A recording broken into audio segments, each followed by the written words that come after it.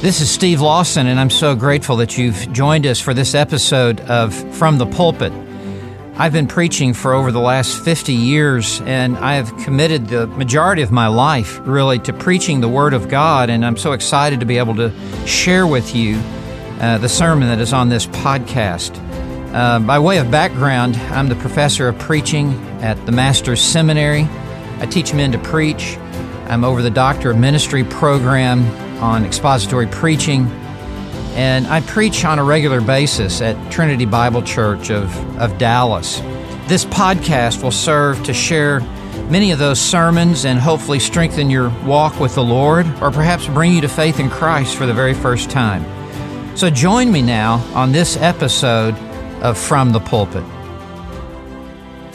Well, I'll tell you, I actually grew up in Fort Worth, Texas as a young boy, elementary school, and I actually was present for the very first Dallas Cowboys football game in the Cotton Bowl, and I think it was 1960, and I had season tickets, and I went to all the Cowboy games as a young boy. My father would drive me over from Fort Worth, and so it was just in my blood, and I was a finance major in college, started out in accounting, and my dad kind of influenced me in that direction. He said, after you graduate, you could get a job with the Cowboys. I was thinking quarterback, but for obvious reasons. And so a million years ago, I went to Dallas Seminary.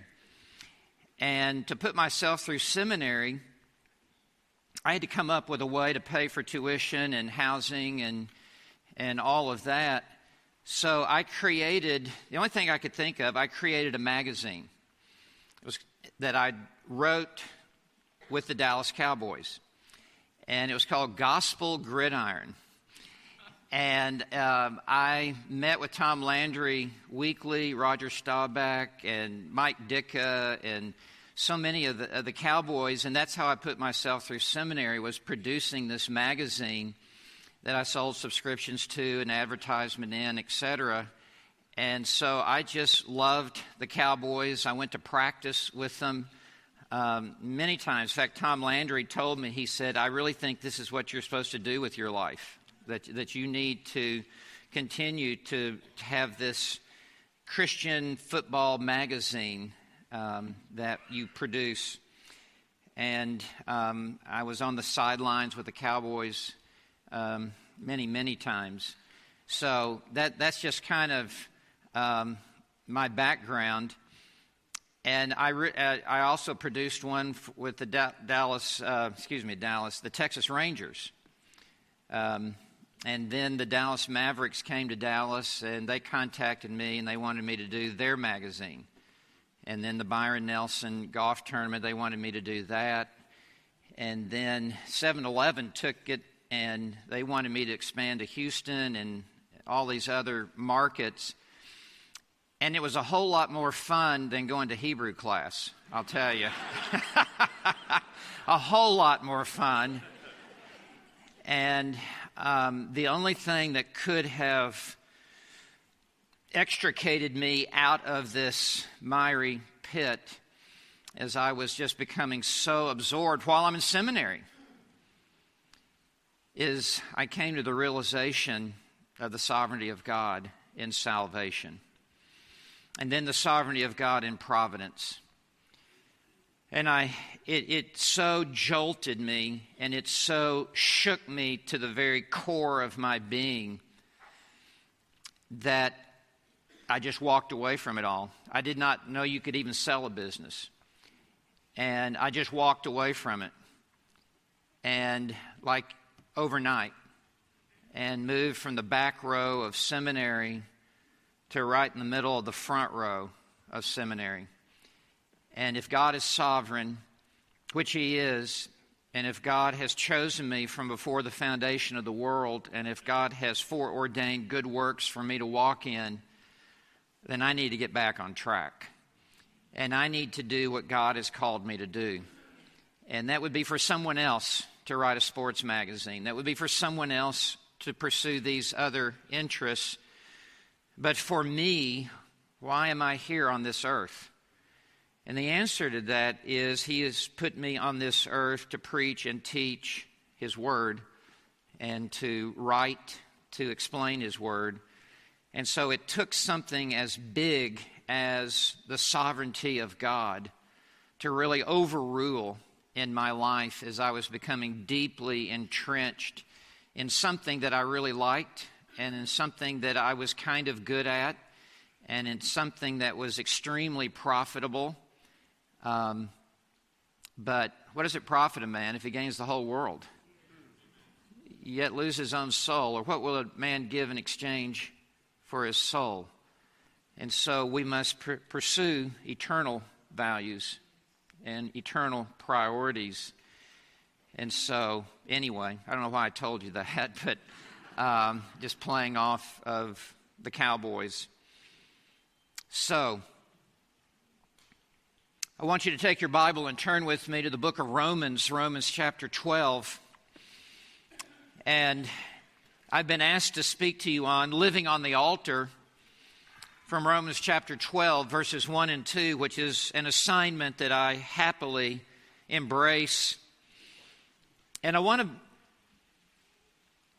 to begin by reading this passage. It's a text with which, if you've been a Christian for any amount of time, you're very familiar with this passage. But it's good for us to walk back through that which we know, but we need to hear it again. So Romans chapter 12, beginning in verse 1, Paul writes, "Therefore, I urge you, brethren, by the mercies of God, to present your bodies a living and holy sacrifice, acceptable to God, which is your spiritual service of worship. And do not be conformed to this world, but be transformed by the renewing of your mind, so that you may prove what the will of God is, that which is good and acceptable and perfect." In these verses, the Apostle Paul tells us that our Christian life must be lived as a holy and living sacrifice presented to God on the altar. This imagery, as you know, is drawn from the sacrificial system of the Old Covenant, in which the priest was instructed that when he approaches God, he can never come empty-handed. As he approaches God and as he comes into the presence of God, he must have a sacrifice, or he is unaccepted by God. And as he brings a sacrifice, it cannot be just any old sacrifice. That he must bring a lamb or a goat or a bullock from the herd, but it could not be just any animal. It could not be one with a defect.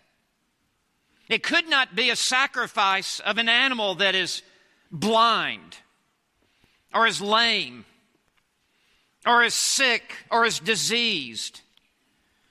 That would be an insult to God. To bring God the leftovers? No. Malachi says, no, you bring your own fathers the leftovers. You bring your governors the leftovers that really are not as valuable to you. No, when you come to God, you are to bring a sacrifice that is the very best animal out of the flock, that is costly and is valuable. That is the backdrop to this. And as Paul now transitions this to the Christian life, he is saying that you and I must be continually coming before God. Not once, not twice, not many times. In our Christian lives, we are to be continually coming before God. And as we come, we are acting as a priest who is to bring a sacrifice to God. But the sacrifice that we are to present to God is not an animal. It's not incense. It is our very lives. But not just any life. It is to be a holy life. If it is to be acceptable to God, and to present God a diseased and sinful life, is totally, completely displeasing to God. And it is unacceptable. This pertains not to eternal salvation. There is now, therefore, no condemnation for those who are in Christ Jesus. But it does pertain to our sanctification and our Christian life. And we are not to be bringing God the leftovers. We are to bring to God that which is costly and valuable. And unlike in the Old Testament, it would be a sacrifice that has been slain and is dead. We are to bring God a living sacrifice. We are to live for God, not live for this world. Even as I shared about my past before we looked into this passage, that was the crisis for me. Am I going to live for God? Or am I going to live for myself? Am I going to live for God? Or am I going to live for fame and fortune in this world? And for us as Christians, we must live for God. And we live in a world in which there are all kinds of pressures and lures and temptations that are surrounding us and are pulling us in so many different directions. And we must come back to times that create a crisis in our soul, where we have to make the difficult decision, how I will live my life. That's what this passage is all about. So there's several things to which I want to draw our attention. And the first heading is the connection. It's in the very first word. Therefore. In the old adage, whenever you see a therefore, say what it's there for.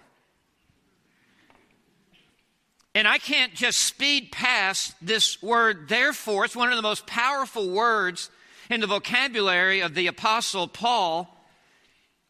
Every great sermon has to have a therefore. Every great piece of writing must have a therefore. Your Christian life must have a therefore. And this therefore really serves as a connecting bridge, linking what has preceded with what now will follow. This therefore joins all that Paul has taught in Romans 1 through 11.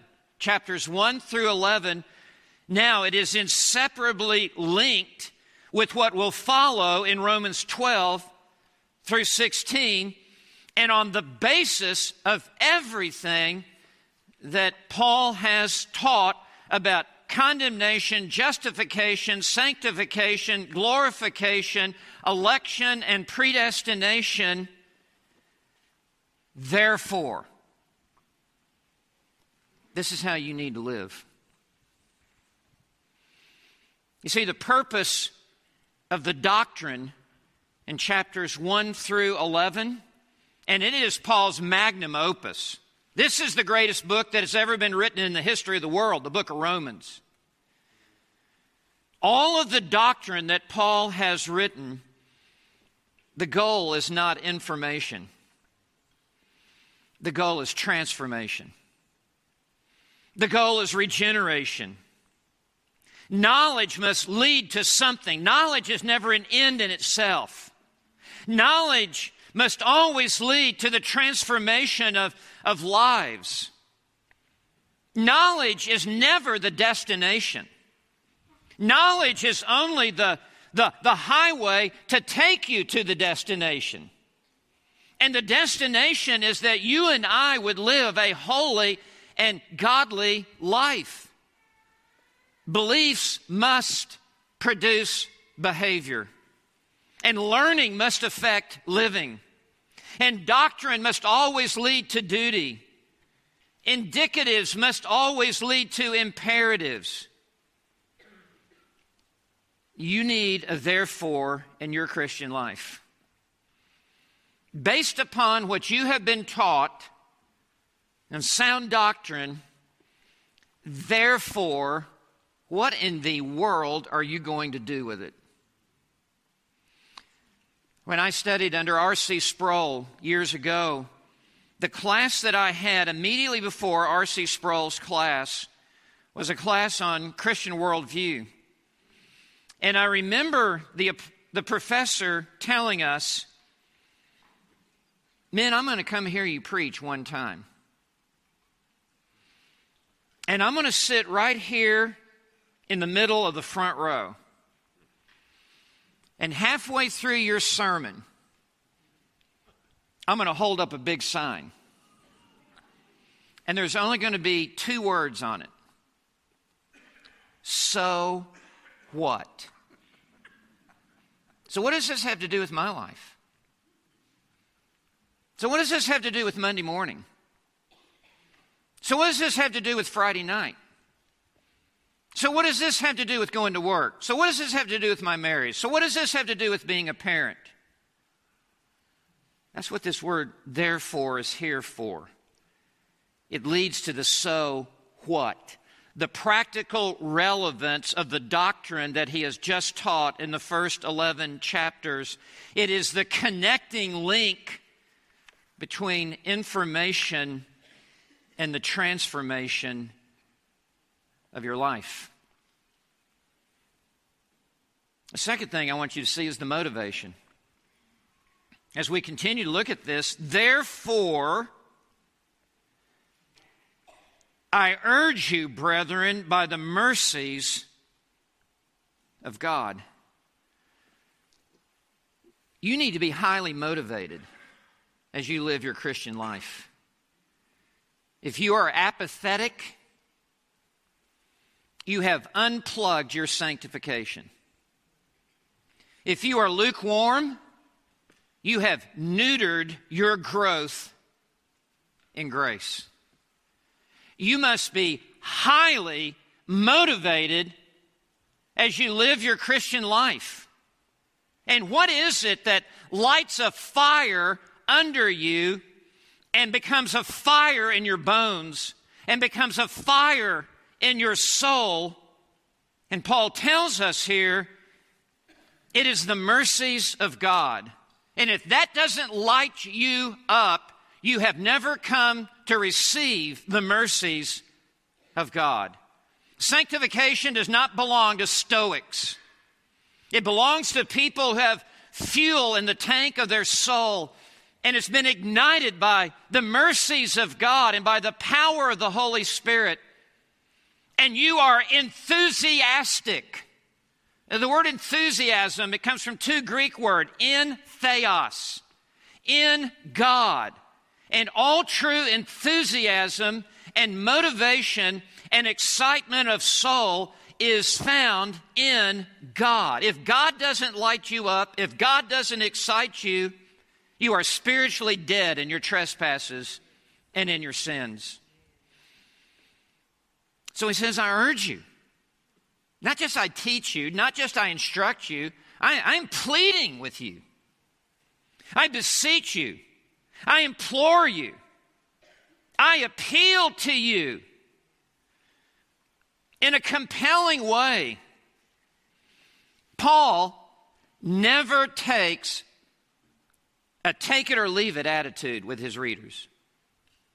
I'm just going to toss this out here, and if you want it, good. If you don't want it, good. That's on you. My role is just to feed you data and just feed you information, and you sort it out for yourself. No, that's not the way a preacher talks. That's not the way an evangelist talks. That's not the way a real theologian talks. No, he's after us. He's urging us. He's pleading and entreating for us that we would live our Christian lives at the highest level. So he says, I urge you, by the mercies of God, that word mercies represents all of the saving grace of God. From eternity past to eternity future, every link in the chain of the order salutis, the order of salvation, that he has just walked us through in the first 11 chapters of Romans, the mercies of God, he is saying, I want you to think deeply about the mercies of God that have been lavished upon you. There has been a deluge of saving grace, that the bottom has fallen out and it has come down cascading upon your life. You are literally drowning in an ocean of saving grace. You need to consider where you once were when God found you. You need to consider what God has done in your life.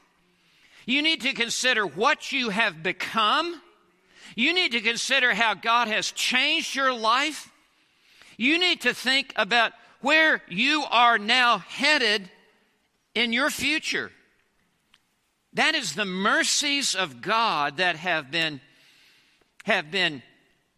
flooded your soul and your life, and that should motivate you to no longer live just a mediocre, mundane life.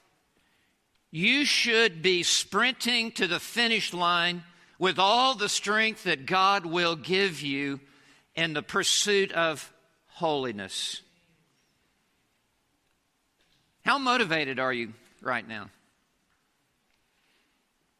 to become as much like the Lord Jesus Christ as you can possibly be?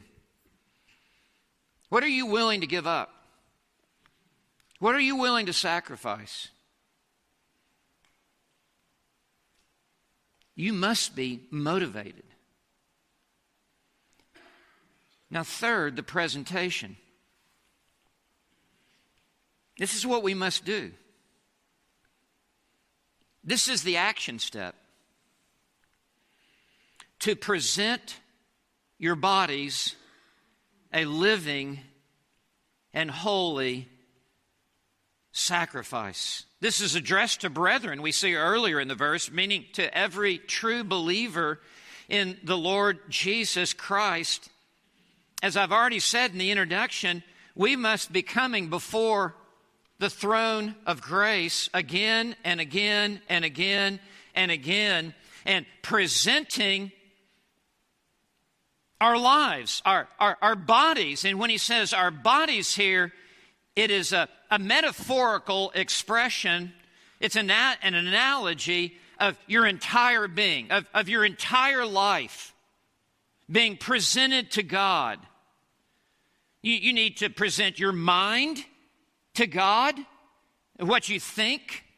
You need to present your eyes to God, what you look at and what you see. You need to present your ears to God, what you listen to. You need to present your mouth to God, what you say and what you sing and what you speak. You need to present your hands to God, what you do and what you're involved in. You need to present your feet to God, where you go. You've got to present your entire body, from the top of your head to the bottom of your feet, every inch and every ounce of you on the altar. Present it to God. And you cannot leave some part of your life off the altar, and this is my little part of my life. I have this little back closet where I can just do what I want to do, but the rest of me is presented to God. No, it's all or nothing. You need to get it all on the altar. You need to get your entire body on the altar and present it to God, and take your hands off of your own life and just push it across the altar in front of God and say, God, here is my life.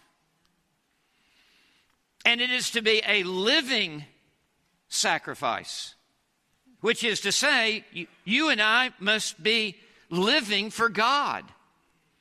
We've been made alive to God. That's the doctrine of regeneration. We've been raised from spiritual death and from the grave of sin to now live for God with a single-mindedness.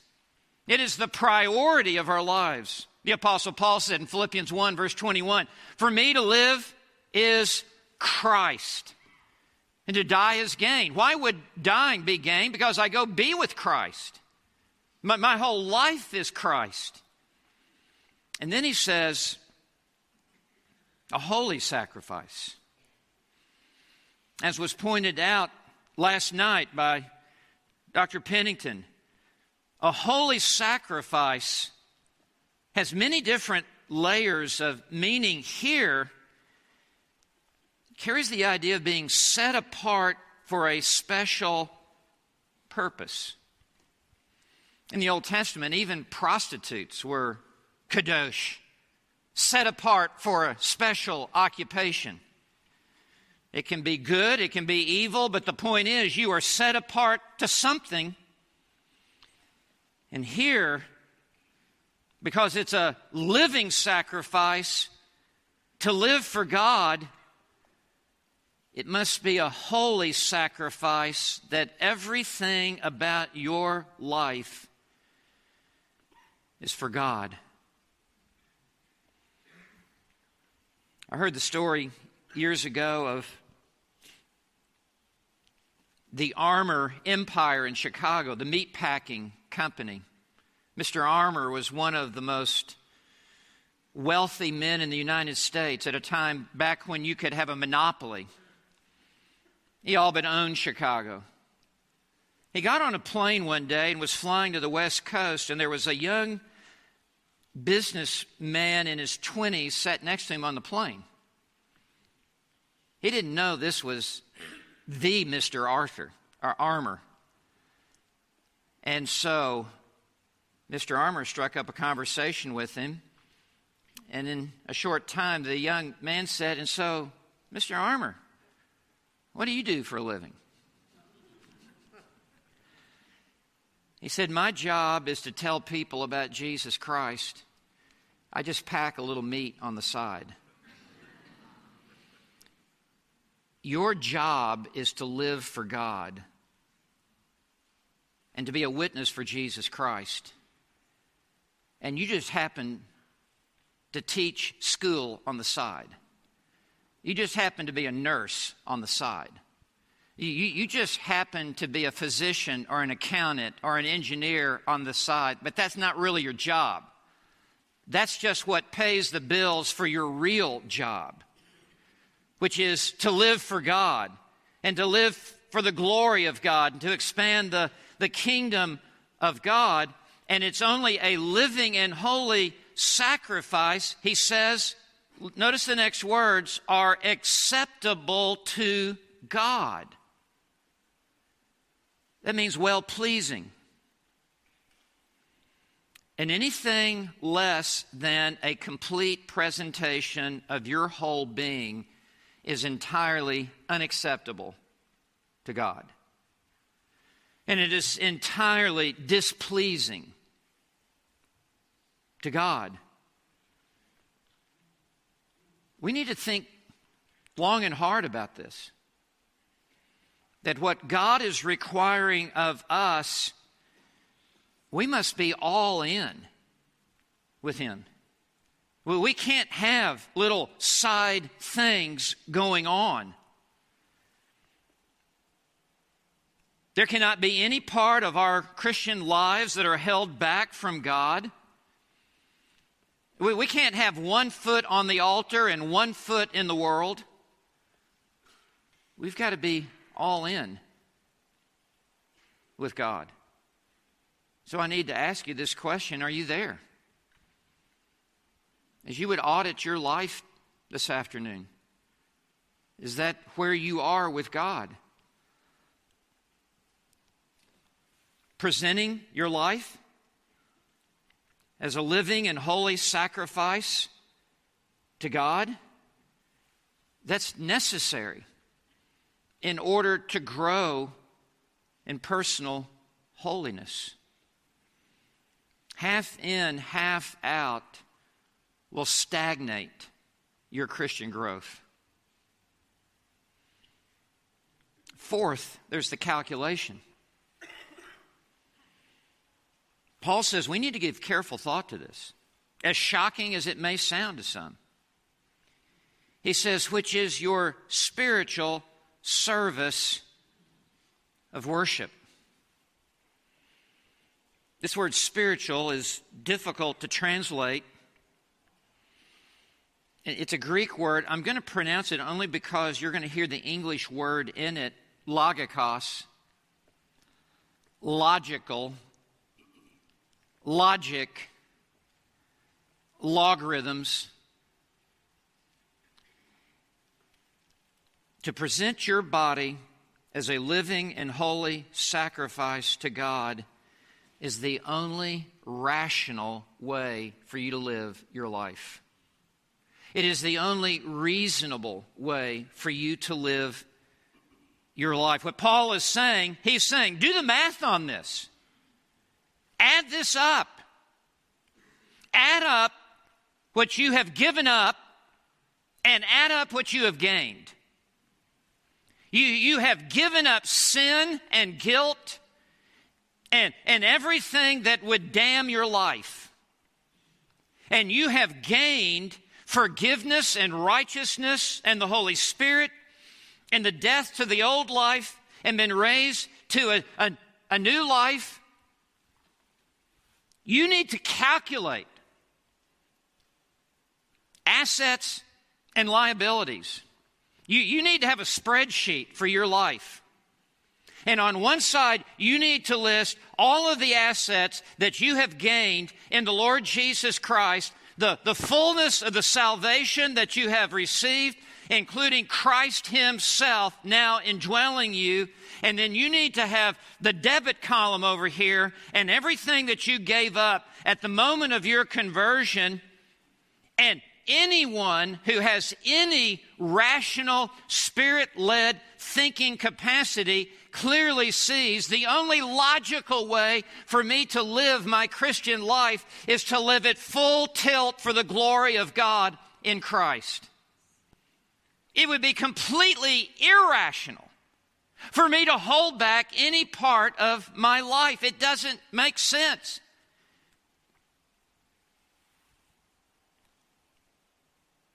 To be half committed with side agendas and competing priorities and secret compartments, such is nonsensical. Yet we need to be reminded of this. We need to cut loose of everything that would hold us back. When the athlete runs the race to win, in Hebrews chapter 12, he likens progress in the Christian life to running a race. And what does he say? Since let us lay aside every encumbrance and the sin which so easily entangles us. We carry too much baggage. We're trying to run a race and win the crown, and we're carrying an overcoat, an umbrella, a suitcase, a briefcase. We've got boots on. No wonder we can't run as fast as we ought to. The writer of Hebrews says, you've got to let it go. if you're going to run swiftly to win the race. To live holding back any part of your Christian life makes you a walking contradiction in terms. What needs to be let go in your life? What is, it's like trying to drive the car with the emergency brake on. I mean, what's slowing you down? What's holding you back? What is keeping you from being able to accelerate with maximum speed in your pursuit of holiness and godliness? Whatever that is, it needs to be let go.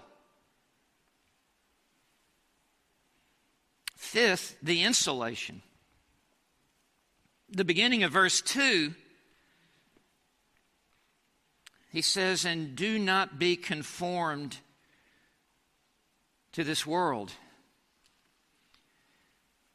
We live in the world, though we're not of the world. We're not to be isolated from the world. We are to be insulated from the world. By way of analogy, our boat is to be in the water. There's just not to be any water in the boat. He says, do not be conformed. It's a compound word, and it means do not be squeezed into the mold of. Do not become recast according to a different pattern. Do not be pressed into the shape of this world. When he says this world, he's referring to this evil age. The world's thinking, the world's values, the world's agenda, the world's perspective, the world's mindset. You are going to have to put up a firewall around you and not allow the world to come in and to be able to reconfigure you into its thinking patterns and its priorities. That would include secular humanism. That would include godless ideologies. That would include religious superstitions. We must resist every seductive lure that would pull us back into this godless world system. The world of politics with evil.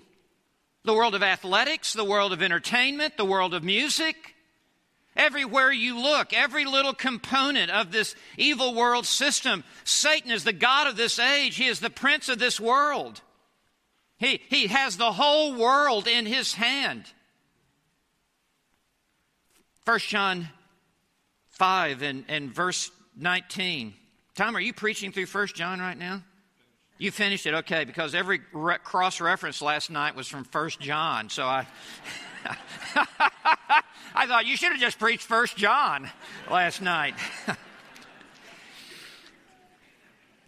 Yeah, 1 John 5:19. The whole world, the whole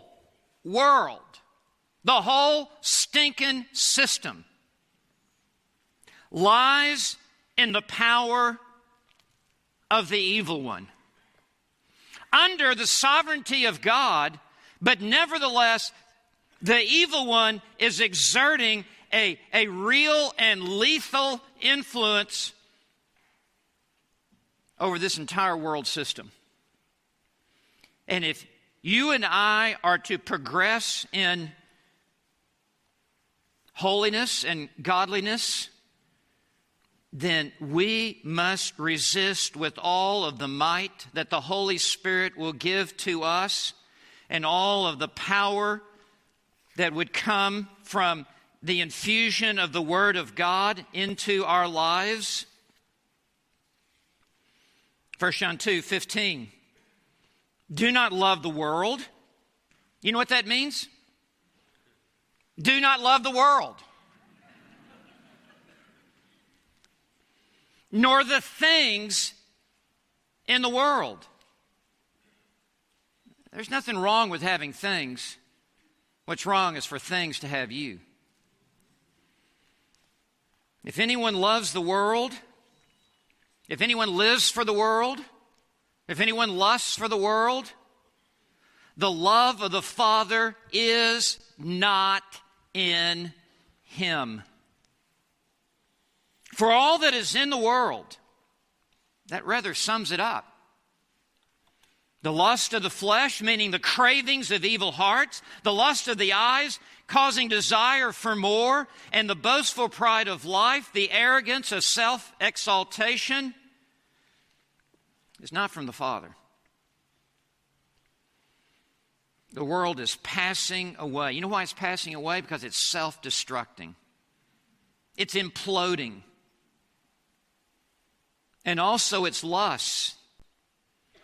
But the one who does the will of God lives forever.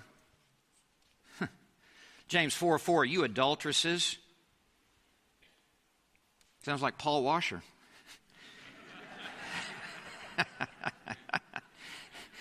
You adulteresses. Paul's a close personal friend. In fact, he called me from the hospital, his last operation, as they're wheeling him out of the operating table. He calls me on his way to his waiting room.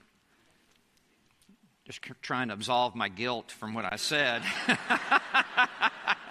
It's not working yet. Okay. You adulteresses. Do you not know that friendship with the world, and that includes going to homosexual weddings with a gift, is hostility toward God? Therefore, whoever wishes to be a friend of the world makes himself, you ready for the punchline, an enemy of God.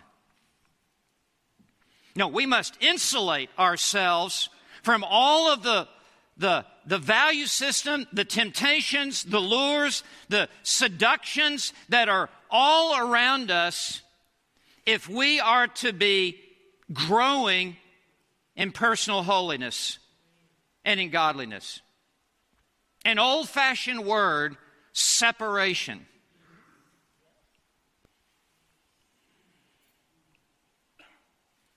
Number 6, the transformation. He says, but be transformed by the renewing of your mind. This word transformed means to be radically and dramatically changed from the inside out. In other words, not just painting the Titanic on the outside as it's sinking, but for there to be this inward transformation at the deepest level of our existence, at the very epicenter of our soul, at the very depth of our being. We must be transformed into holiness, Christ-likeness. It's progressive, it's lifelong. As we said in the Q&A, it's demanding. It is slow progress at times. And the way that this transformation from the inside out takes place, this metamorphosis, if you will, is by the renewing of your mind. Everything begins in the Christian life with your mind. Everything begins with your mind. The battle for the Christian life is the battle for the Christian mind. And then it goes to the affections and the desires. And then it comes out with the will. The will is simply the handmaiden of the affections. That was Jonathan Edwards' whole argument in religious affections, that the will only chooses what it desires to choose. Well, what's influencing the affections? It's the mind. If you renew the mind, you will be reorienting your affections, which will redirect your will. So you've got to trace the the river upstream to the point of origin to the mind. R.C. Sproul's radio ministry is called Renewing Your Mind. He put his finger on the live nerve in the Christian life. You need to be renewing your thoughts, your beliefs, your convictions, your worldview, your perspective, your assessments of things. Colossians 3:2, set your mind on things above, not on things that are on earth. A transformed life begins with a transformed mind. I quoted it during the Q&A, but hear it again. Psalm 119, verses 9 and 11. How shall a young man keep his way pure? By keeping it according to your word. Your word I have hidden in my heart that I might not sin against you. It is the supernatural power of God unleashed within us by the Holy Spirit as the Word of God gains entrance into our heart. Colossians 3:16, let the Word of Christ richly dwell within us. This is how we renew our mind, how we are given the mind of Christ. And so this is a challenge for us, is it not? To be in the Word of God. That's how we have the mind of Christ.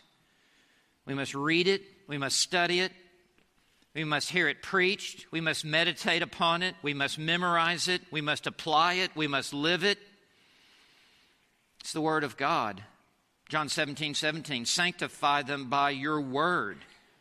It's the instrument in the hand of the Holy Spirit to bring about our conformity to Christ's likeness. And finally, the realization at the end of verse 2. So what is the result of everything we just walked through? What is the outcome? What does this lead to? Where does this take you?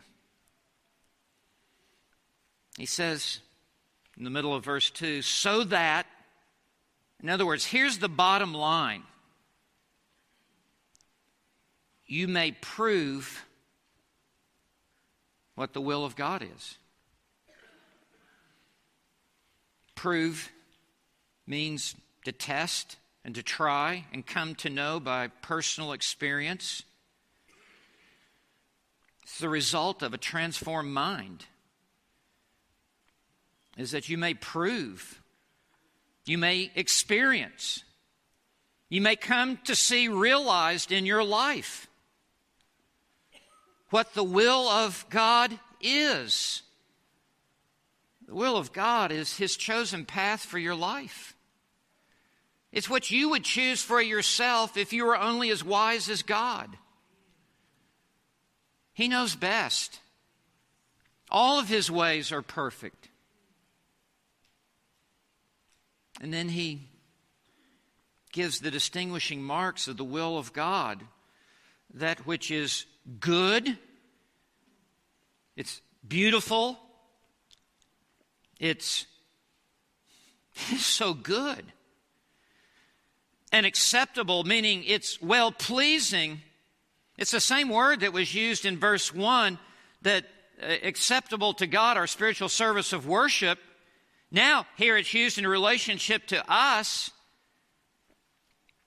that the will of God is acceptable and well-pleasing to us and perfect. You cannot improve on perfect. The idea is really complete. It's whole. It's not lacking in any respect or area in your life. In other words, it's a comprehensive will that includes the entirety of every aspect of your life. There's no part of your life to be lived outside of the will of God. And so, the question, is your life on the altar this moment? And if not, why not? Is your life a living and holy sacrifice that is presented to God? Are you all in with God? Is there any hesitation with any part of your life that would be held back? Is there any part of your life that is not fully presented to God? It's been well said, the problem with a living sacrifice is that from time to time they crawl off of the altar. We've got to stay on the altar. We must stay presented to God. Your mind, your eyes, your ears, your heart, your hands, your feet. Each one of those body parts represents a different aspect of your Christian life. It doesn't take much of a man or a woman to be a Christian. It just takes all there is of them. And it will take all of you being presented on the altar to God, hands off,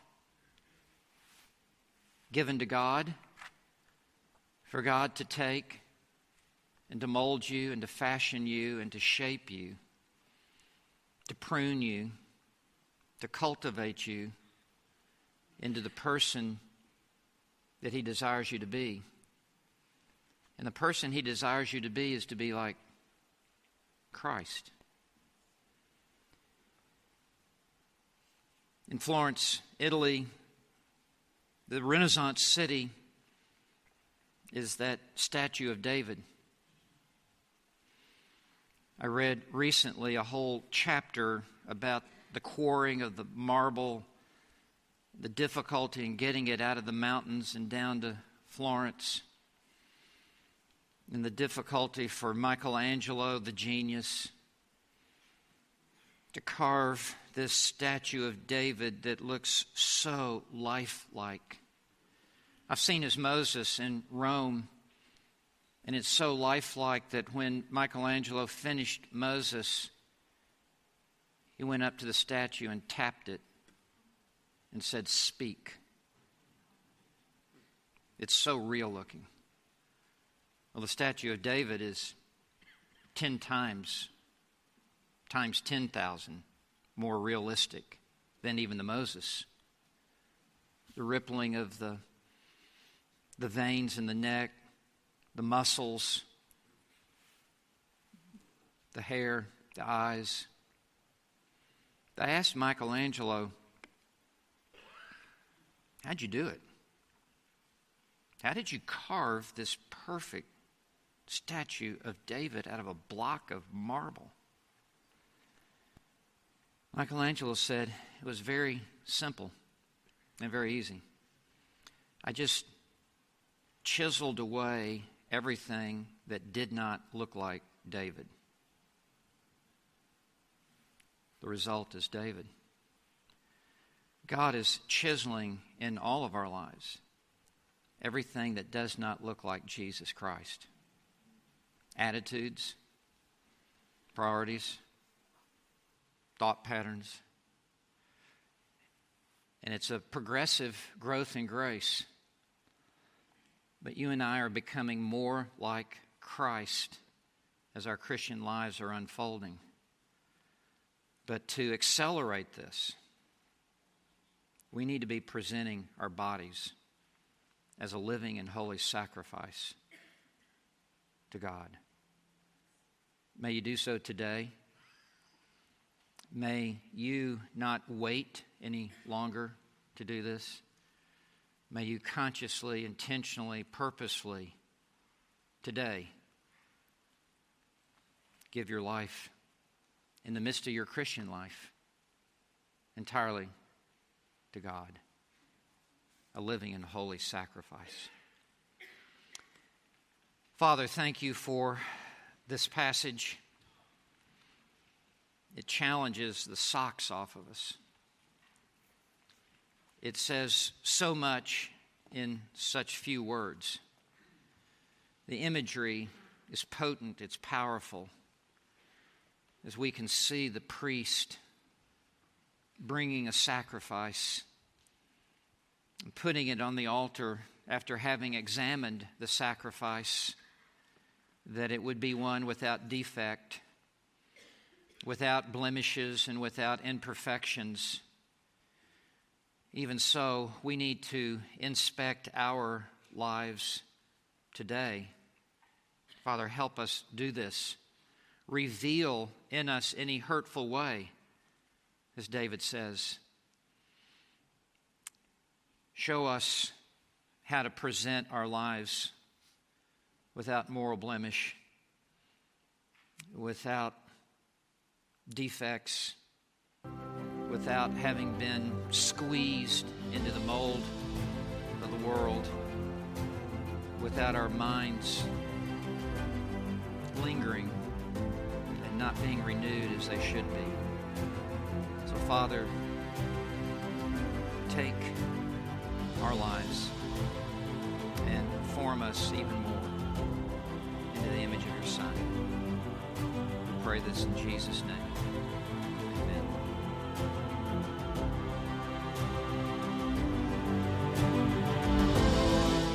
I want to thank you so much for joining me on this episode of From the Pulpit.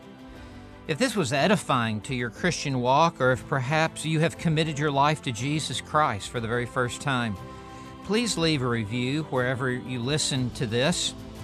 If you want to connect with me on social media, I can be found at Dr. Stephen J. Lawson or at One Passion Ministries. If you want to join me live as I travel and preach, my speaking schedule can be found at onepassion.org. Well, thank you for joining us for this episode of From the Pulpit. May the Lord greatly bless your walk with Him. Thank you for joining us.